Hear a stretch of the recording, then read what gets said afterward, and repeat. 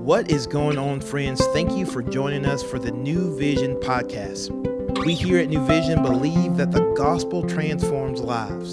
So we're going to take an opportunity to open up God's word and see what he has to say so that we can take the best next step to become more like Jesus. Hi friends, Dr. Joseph here with you for day 26 of our podcast as we're going through Mark chapter 15 verses 21 through 32.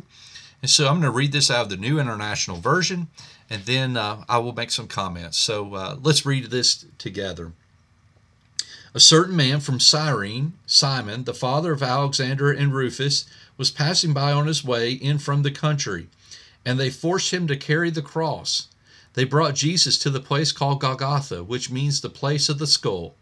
Then they offered him wine mixed with myrrh, but he did not take it.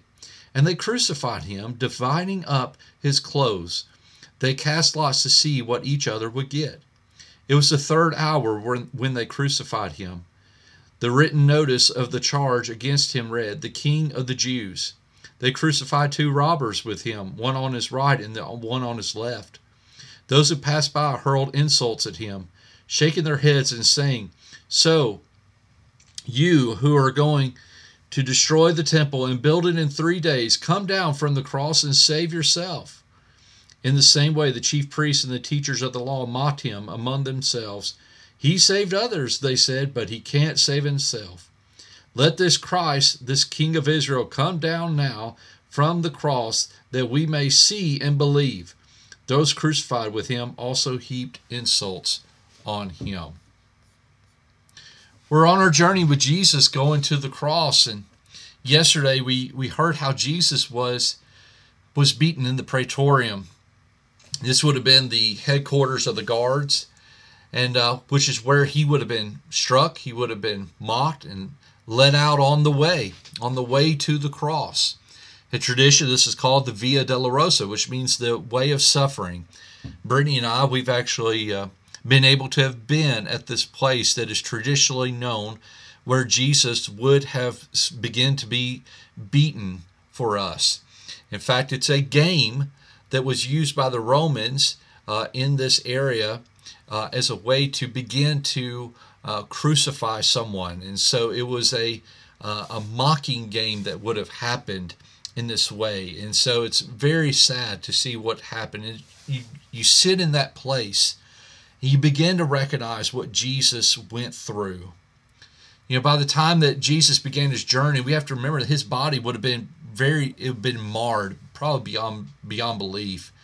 We have to remember that the Romans were experts at being able to bring someone to the point of death, and yet still leave them alive enough for their body to be crucified.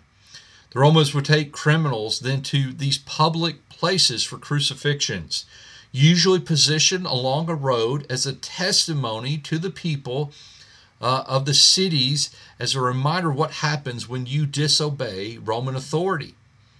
As Jesus began his journey, the troops must have realized that he was going to be too weak to carry his own cross. Therefore, they grabbed Simon the Cyrene. He would have been from a northern African province, which they would have said, "You are going to carry this for him." Most scholars believe that the weight of what Jesus was trying to carry would have been around 100 pounds upon his shoulders. They bring Jesus to this place that's called Golgotha, which means the skull. They place him upon the cross, which means that they would have nailed through his wrist. So often we hear his hands, but in Jewish anatomy, that would have included his wrist, which means that it would have been along the bone to hold his arms up. They would have positioned his feet in such a way that whenever they nailed him in, it would have been a slow suffocation, because eventually the only way that he would breathe would be that he would have to push up upon his feet, gather his breath, and then hold himself up for as long as he could, and then slowly his body would drop back down, which would mean that his lungs would be able to, he wouldn't be able to breathe in that moment, as the weight would be upon his wrist. This is why we're able to actually see Jesus continue to interact and talk with those that were there with him. We see he asked for a drink. He says, "I'm thirsty." And some of the final words upon the cross. And what do? They bring him vinegar, and he refuses to take a drink. The guards began to gamble for his clothes and robes. You remember he would have been wrapped in purple, which would have been a very fine cloth, but even that, it would have been his own clothes they wanted to have. Above his head was written King of the Jews. It was meant to mock him, and yet was revealing who he truly was. He was crucified with these robbers, these thieves, these criminals. We see in other accounts how one would mock him and all the way to his death, and that the other would eventually even cry out for mercy and recognition of who Jesus is. And then came the mocking from those that were in the crowd. As the chief priests, they would walk by, the teachers of the law, they would scold Jesus. "Save yourself. Come down from this cross so we can believe." He was mocked, he was scolded, he was berated, and yet he was the innocent one. I've often wondered what it would have been like to have seen Jesus in this moment, to have seen the ravished body of our precious Savior, to have seen the thorns pressed into his forehead, to have seen the nails that are holding his flesh and bone, to have seen the robes that are being gambled for, to have heard the insults cast upon the innocent one, to have heard his words that were spoken, to have heard him struggling to breathe, to have seen the wounds that would eventually become scars, to have seen my sin holding him upon the cross, and yet to have seen the very height, depth, length, and width that Jesus was willing to go to bridge the chasm of my sinful soul that held him there to draw me near to him in his embrace and hear in his whisper, "I love you. I forgive you. There's hope for you. You are a child of God." Friend, today, see the cross. See what happened there. See the way in which Jesus died for you. This is not an allegory. This is not a fictional tale. It's a reality of what Jesus did for us on your behalf. This was your cross. This meant to be where you were supposed to die. You were meant to face that punishment. But he did it on our behalf. And yet in the midst of this, to be reminded as well today, the cross is empty.